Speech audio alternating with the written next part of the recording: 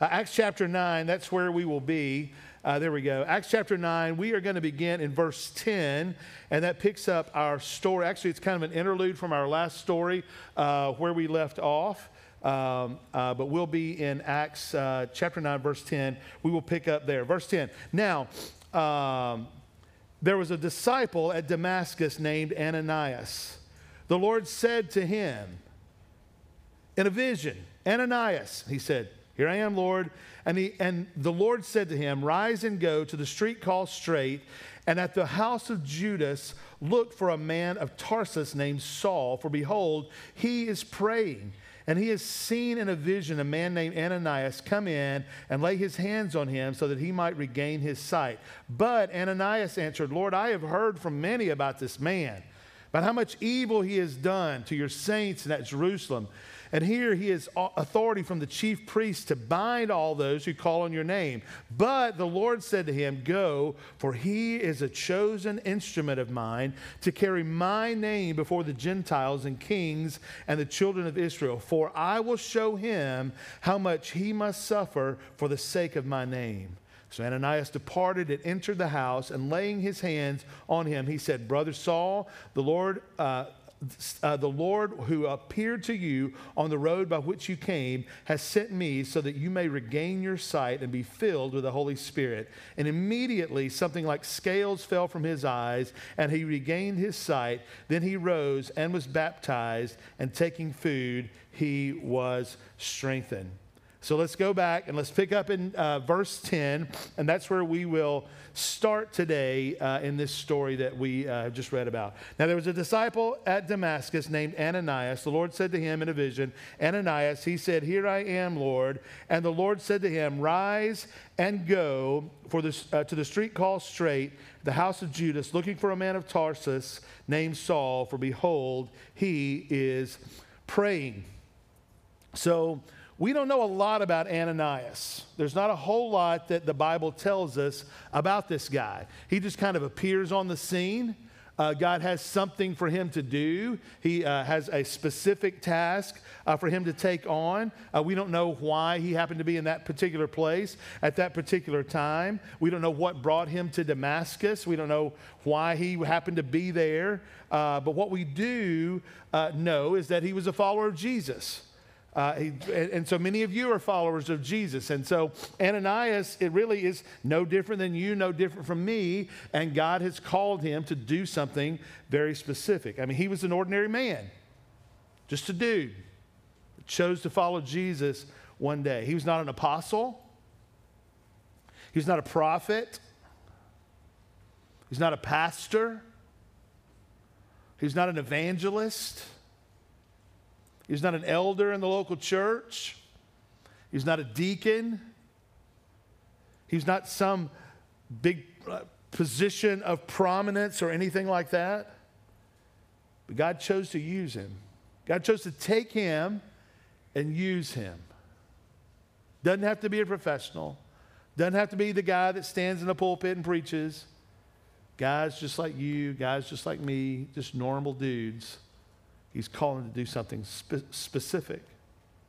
Yeah, I think it's interesting that God chose Ananias to do this. You know, he could have chose, why didn't he choose one of the apostles to go? Why didn't you choose one of the apostles to go and go, "Hey man, you know, I'm really going to use this dude, and so I need somebody really special to go. So I'm going to get one of my boys, and I'm going to send them to go," rather than choosing Ananias. Why do you think he chose Ananias versus one of the apostles? Say it again? Yeah, show him his power, right? Show him his power exists in all who follow Jesus. You don't have to be an apostle. I mean, because if it had been an apostle, then somebody might have said, well, you know, it takes an apostle to actually do this work for there to be something really special that happens. But instead, he chose Ananias, a guy that we see come on the scene in this story. We don't necessarily read about him anymore. You know, but he was a disciple. And here's the big question. What is a disciple of Jesus? What would you say is a disciple of Jesus? Follower, okay. What else? Come on. you're new here, well, not if you're new here. Come on, you people been here for a while. You know, whenever I ask a question and I walk off to always to the right, your left, and stand here like this, what am I expecting you to do? Answer yes. So what is someone who is a disciple of Jesus? Student, okay, yep. One who shares the word. What else?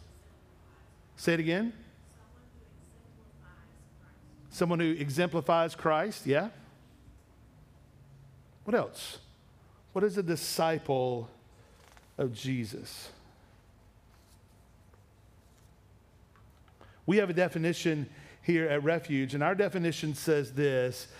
A disciple of Jesus is someone through the power of the Holy Spirit who through the power of the Holy Spirit chooses to increasingly submit all parts of their life to follow Jesus. Let me say that again. A disciple is someone who through the power of the Holy Spirit chooses to increasingly submit all parts of their life to follow Jesus. So the question becomes, are you a disciple? Are you a disciple of Jesus? Is God using you? Is the Holy Spirit using you right now, currently in your life? Do you see the Holy Spirit using you, conforming you, seeing your life continually conformed to or submitting more and more parts of your life to follow Jesus? And if not, why not? Think about that. Think about that in your own life. Those of us who are followers of Jesus are called to be disciples of Jesus, to increasingly submit all of our lives to follow Jesus. Let's keep going. Our text says that the Lord came to him in a vision.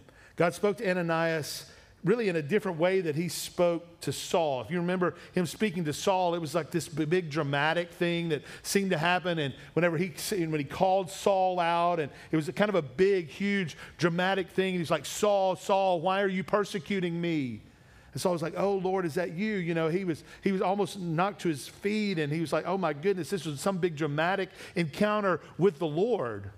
But here with Ananias, it seems like it was just a calm response to Ananias and going, hey, Ananias, I need you to do something. And Ananias responded, well, here I am, Lord. That's a great response to the Lord. Here I am. What is it you want me to do? What is it you would have me to do, Lord? You know, we shouldn't be surprised that Saul, it took this kind of big thing from the Lord or this big dramatic encounter with the Lord with Saul. And we also shouldn't be surprised that the Lord comes and also speaks not only in dramatic voices, but in small, still voices to those who are his disciples, those who hear from him, those who are listening for him. What is it that the Lord has to say? Let's see what he says in verse 11. The Lord said to him, rise and go to the street called Straight, and the house of Judas. Look for a man of Tarsus named Saul, for behold, he is praying, and he has seen in a vision a man named Ananias come in and lay his hands on him so that he might regain his sight. Now, I don't know about you, but whenever I pray, I would really like the Lord to be specific with me whenever I pray. Would you? Anybody want the Lord to be specific? Yeah, I like for him. I'm a good old Southern boy from Mississippi, and so I need you to just hit it right down the middle for me. I mean, just write a 12-hopper into me at, the first base, so I don't have to throw it anywhere. I have it moved from my position, a really slow roller to first base, so I can get it and step on the bag. That's what I need to happen from the Lord. I need him to just be very straightforward. Sometimes it's not that way, though, but he was very specific in this thing he was talking to Ananias. Look what it says. He told him a specific street. He said, go to the street called what? Straight. Yes. He said, you go to the street that's called Straight. And he said, he told him a specific house. What's the house called? House of what? Yes. So I need you to go to Forest Street, and I need you to go to 12292 Forest Street. And there's a specific man called what? Yes, Scott there, yes. Back to the text, sorry. That is Scott. That was what he would have said if he was looking for me. That Scott is there probably in his sweatpants. Back to the text. A specific man, who did he say he's looking for? Yeah, a man of Tarsus called Saul. And what is this dude going to be doing when you get there? Praying, yes. And so this was a specific thing. He said he's going to be seeing a vision of a man called Ananias. And so God was very, very specific with him. Extremely specific. I would like for that to happen. Sometimes it is, and sometimes it... That's like reminds me of my son. When Drew was little, I had this on some social media profile. When Drew was 5 or 6, he had said, somebody asked him if he was afraid of the dark. And he said, sometimes I am, sometimes I ain't. And so that's kind of me with, understanding the Lord. Do you understand what the Lord wants you to do? Sometimes I do, sometimes I don't, because this was specific though. Very, very specific in what he wanted him to do. And I think he had to be specific because he was calling him to do something dangerous. He was calling to go to Saul, who persecuted the church. This wasn't like going to just some meek, mild-mannered house in the neighborhood. This was to the guy who was persecuting those who followed Jesus. He was called the great persecutor. And so if God calls you to do something like that, how do you think you're going to respond to him? Let's just think about it. If God called you to go to someone who was persecuting you, how are you going to respond? Be honest. Don't give me no church answer. I'll just respond for you. What? Me? To go see that cat? Do you know the stuff that he does? Do you know the stuff that he does to people like me? I don't know about this. I'm going to need a clearer word from you, Lord. I'm going to need something else. That's probably the way I would respond. I don't know. I would hope that I would respond better, but clearly Ananias is like, I don't know about this. I don't know if this is really what I'm hearing you say. I'm hearing the words you're saying, but I'm not picking up what you're putting down, I'm not sure if this is what I want to do. He really even told Ananias what Saul would be doing at the time. And what he said is that he will be praying.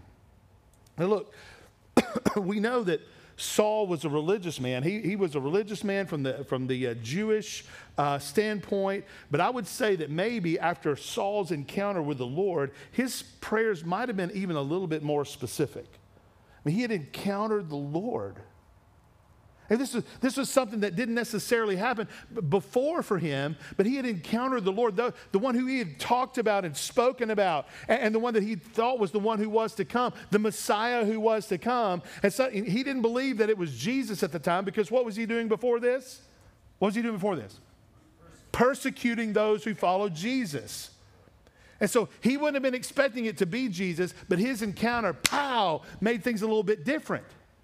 And suddenly he was realizing that maybe this Jesus is the one that he was talking about. Maybe this Jesus is the one that all the people were really in an uproar about. Maybe this Jesus is the long-awaited Messiah that I've been believing in, and he has finally actually come. And so as Saul is praying, I think our text indicates that he had really had a change of heart. The encounter with Jesus, the one who was famous for persecuting the disciples of Jesus, he suddenly had this encounter with the living Jesus. And I would say at that point, his prayers were probably a little more than mechanical prayers. Wouldn't you think? If he had encountered this Jesus whom he had been persecuting, suddenly his prayers probably are a little less mechanical. Had he ever prayed with Jesus as his mediator between God and man? Had he ever prayed with a real humbled heart before the Lord? Seemed like Saul had prayed before, but probably never prayed like he did this time. Think about your own prayers. What are your prayers like? I mean, how do you pray? I'm not asking how your husband prays, how your wife prays, how your kids pray. I'm talking about your prayers. What are your prayers like? Are they just kind of rote over and over again? I say the same prayers over and over again. I say the same blessing every night at dinner. I say the same thing to the Lord every night. Are they just rote, same thing over and over again? I say God is great for every time before our meal. I say the Lord's Prayer in my huddle, in my athletic team. We talked about how that one goes. That one's like on 3 times speed. What are your prayers like? I would say Saul's were probably a little bit different. Do you pray? I hope you do. I hope you pray to the King of Kings, the one who spoke the world into existence. That's who you get to speak to.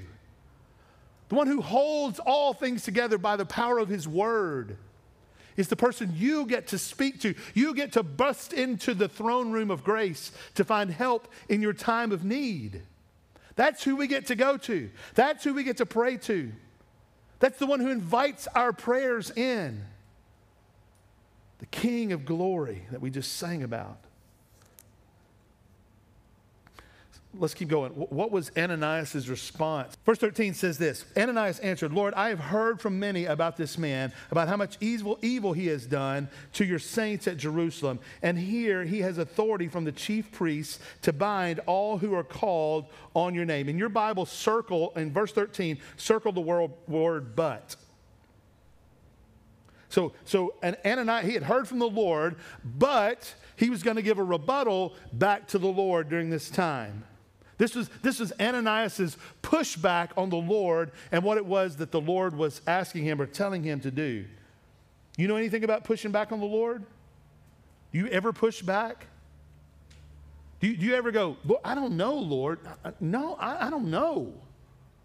I'm not sure I'm willing to do that. I'm not sure I'm willing to lay that down. I'm not sure I'm willing to go and apologize. I'm not sure I'm willing to accept an apology. I'm not sure I'm willing to mend those fences that need to be mended. I'm not sure I'm willing to do what it is that you're telling me to do right now. I don't feel like it, Lord. You ever push back on the Lord? Seen that Ananias was pushing back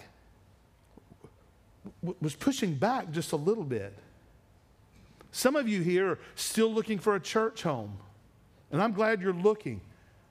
Man, listen to the Holy Spirit. See what it is the Holy Spirit would have you to do. Maybe it's this church that you need to find a church home in.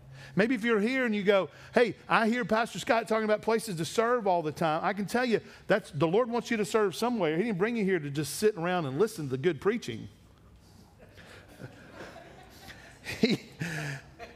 He's called you to this place and this people, if this is going to be your home, because our church family will be better. We'll be better equipped to serve the Lord whenever you're using your gifts. He didn't bring you here for nothing. He came you here to use your gifts in the edifying of this body so that we can go and serve, we can serve each other, and we can serve our community around us. Maybe he's calling you to be baptized. Maybe you're already a follower of Jesus, and he's calling you to be baptized. You've heard us talk about that, how, hey, it's time. We say that we should be baptized following our conversion, that we believe that's the biblical pattern, that baptism is an external symbol of a spiritual reality. And maybe you're wrestling with that, and you're going, well, I was baptized at another time, and I said I became a Christian when I was X number of years old, but now I've become a Christian, and I don't know if I'm going to be baptized again. Or I was baptized as a baby, and that's sufficient for me, even though I don't see that in the scriptures anywhere. I'm going to do it now, and I'm just going to count that one. Maybe God's calling you to be baptized because you got that kind of out of order. I don't know what he's calling you to do. I ain't the Holy Spirit. The Holy Spirit may be calling you for something. And you may be pushing back like Ananias was for whatever reason. Certainly, Ananias had heard about this persecutor of the church. He obviously knew who he was. and knew that he was persecuting the church, and the Lord was now calling him to go and do something. And so his objections were logical in going, I don't know if I want to go meet this dude. Lord, you know what kind of guy Saul is? Look at verse 13. He said, do you know how much he has done to your saints in Jerusalem? Here he has authority from the chief priests to bind all who call on your name. Apparently, it was well known that that's what Saul was doing. Anybody that claimed to follow Jesus, he was binding them and keeping them together and taking them off the streets just because they called themselves Christians. Look at verse 15. This is what it says. But the Lord said to him, you can circle that but right there at the beginning of 15. So he's like, okay, the Lord said something, but Ananias kind of pushed back on him and gave the Lord his defense. And now we get to 15.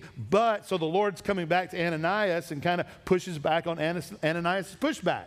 That's what's happening in 15. But the Lord said to him, go, for he is a chosen instrument of mine. Underline that. For he is a chosen instrument of mine to carry my name before the Gentiles and kings and the children of Israel. For I will show him how much he must suffer for the sake of my name. He said, I've chosen this cat to do the work, this very specific work that I'm going to do. And in the middle of this, I'm going to show him that he's got some suffering to do for my name's sake. Yeah, I don't think, he hadn't even revealed this to Saul yet, what he was calling Saul to do, but he told Ananias, hey, this is what I'm going to do with this guy. So Ananias knew before Saul knew what the calling on Saul's life actually was. God considered Saul this chosen instrument long before there appeared anything in Saul that anybody else would think that he would be used in that reason for. Verse 15 gives us the mission for Saul. Look what it says, to carry my name before the Gentiles, the kings, and the children of Israel. So he was going to take this blind man. Remember, Saul is blinded at this point. Blind, broken, afflicted man that Ananias would soon meet and send him out on this mission. Now, I wouldn't necessarily blame Ananias for being a little bit skeptical about this whole thing. Remember, Ananias hadn't seen Saul. He didn't know what God was up to in Saul's life. And so, this was a great big calling that the Lord had for him for such an unlikely candidate. He's like, wait, you're going to send this dude to herald your name to the Gentiles? This seems a little crazy to me, Lord. But he trusted the Lord long enough that he said, I'm going to go do what it is that you're calling me to do. Sometimes it's the most unlikely people that God calls to do some unlikely things. Let me say that again. Sometimes it's the most unlikely people that God chooses to do the most unlikely things. This church is a great example of that. That the Lord called a ragtag bunch of people that had never pastored a church, never been on a church staff, never had a band together, never played in a band together in a church, never put a system together to build, to have a church service or anything at all like that. Over 14 years ago now, God called a group of people to go do something unlikeliest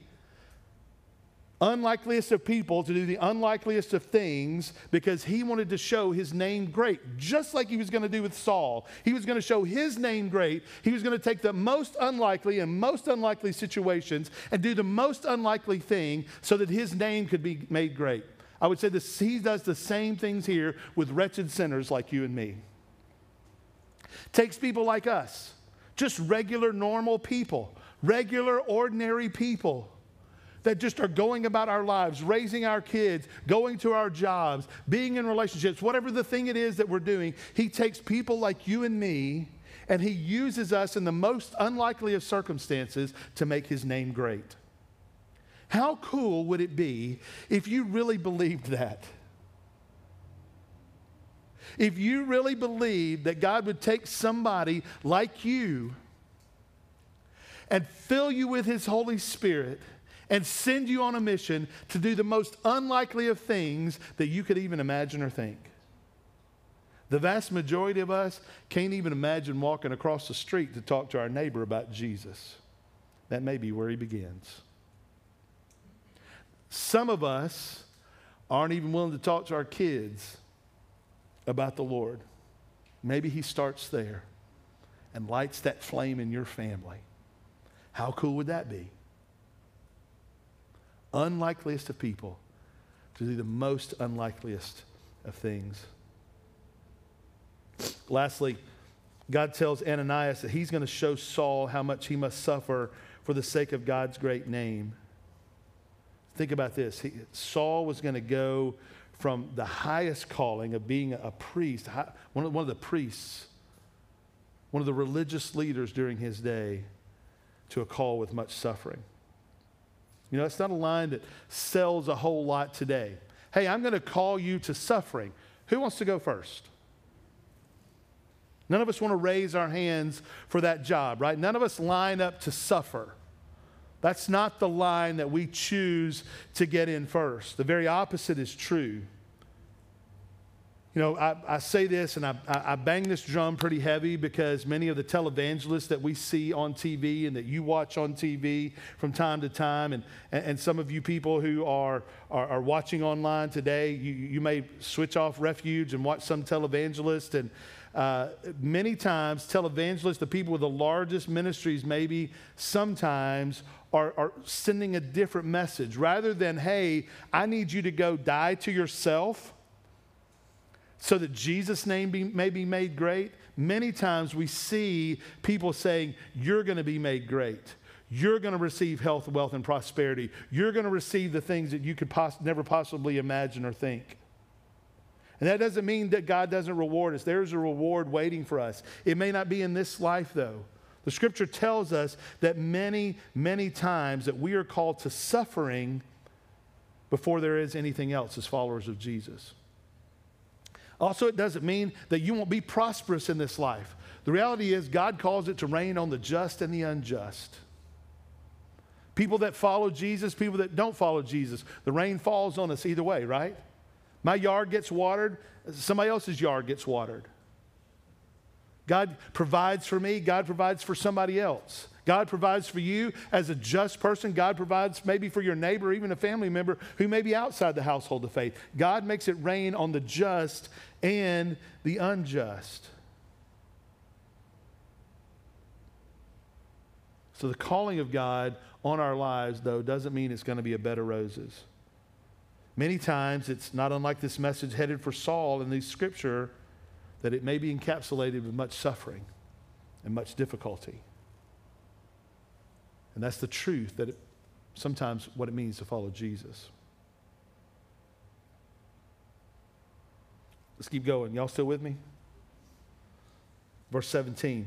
So Ananias departed and entered the house, and laying his hands on him, he said, Brother Saul, the Lord Jesus, who appeared to you on the road by which you have sent me, so that you may be, who appeared to you on the road by which you came, has sent me so that you may regain your sight and be filled with the Holy Spirit. Verse 18, and immediately something like scales fell from his eyes, and he regained his sight. Then he rose and was baptized. Verse 19, and taking some chicken strips, he was strengthened. I'm just imagining that. So, I mean, it seems like Ananias just busted up in Saul's house like he was going in the side door or something, like the side door is always unlocked. And look what it says. I like to play a verse that it says in verse 17. It says, Ananias seized Saul. Isn't that interesting, the wording that's used there? Ananias seized Saul, laying hands on him. That's actually what is laying hands on him, which is almost the dichotomy of what Saul was doing to people during the day. He was seizing people. He was laying hands on him. He was doing it for bad, and Ananias was going to lay hands on him for good. I like that. I like the way the scriptures laid that out there. And so Ananias said, it's time for you to regain your sight, be filled with the Holy Spirit. And honestly, I think this is when Saul was born again. I think this was the point at which he was born again, because here it says this is when he received the Holy Spirit. He was healed from his blindness. And so he was healed not only from his physical blindness, I believe he was healed from his spiritual blindness as well. And so Some will say that they believe Saul was converted on the road to Damascus. When he met Jesus for the first time, recognized him for who he was. Somebody say that's when he was converted. Some people believe that this is the time whenever Ananias goes and lays his hands on him, that this is when he's converted. You know, whichever place you land on, I'm okay with that. As long as you support it by Scripture, then I'm okay that you land there. But here's what we know. Somewhere in this time frame that Ananias was converted over, and he became a follower of Jesus during that time. So when Saul could see both physically and spiritually, he wanted to identify himself with Jesus. And he wanted to identify himself with Jesus, the disciples. And so what did he say? What was the next thing that was going to happen? Read your Bible. Come on. He identified with Jesus. His eyes were open. And suddenly he wanted to be baptized. Yeah.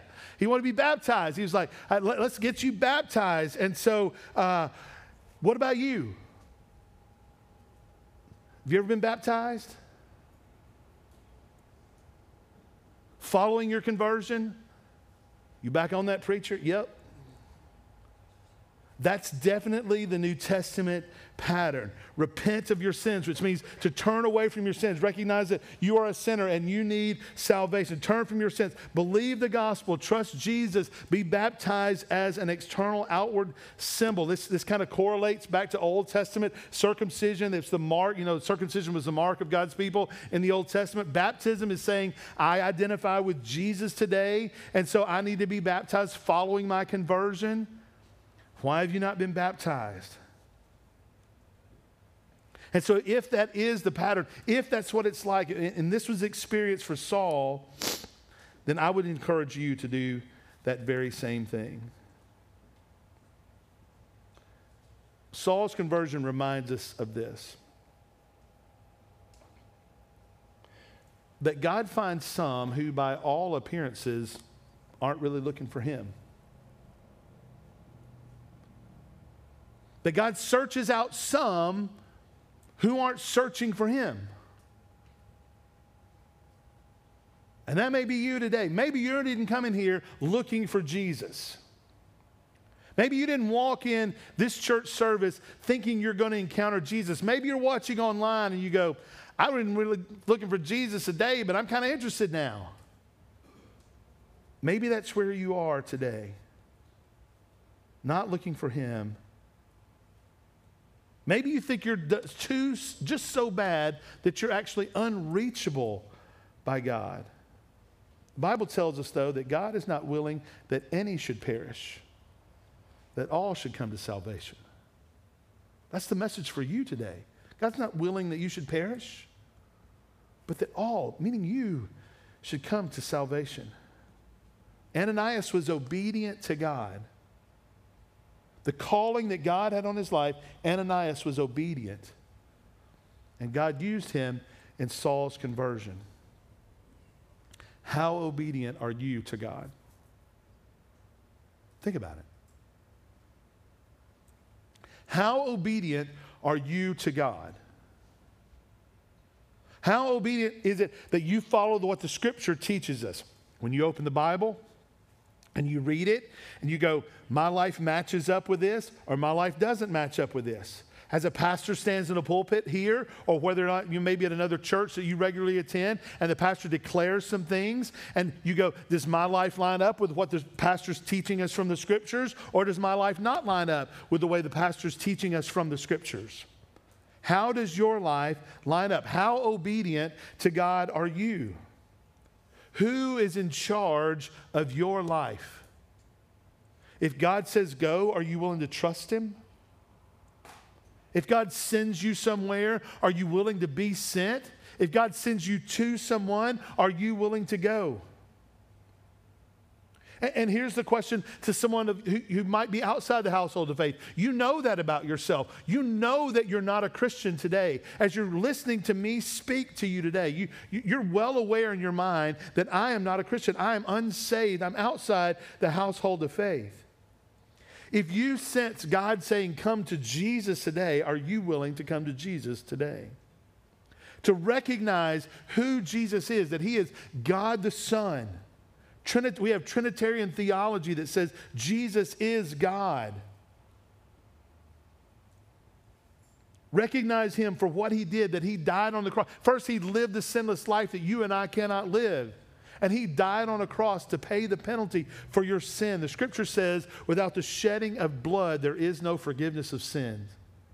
And he's talking about the blood of Jesus that he shed, that he poured out on a cross. When they put the nails in his hands and the nails in his feet and blood poured from his body, spear in his side. Whenever the blood poured out, that blood was being poured out to cover your sin debt. He died the death that you and I deserve to die. He paid the debt that you and I deserve to pay. And then God raised him from the dead.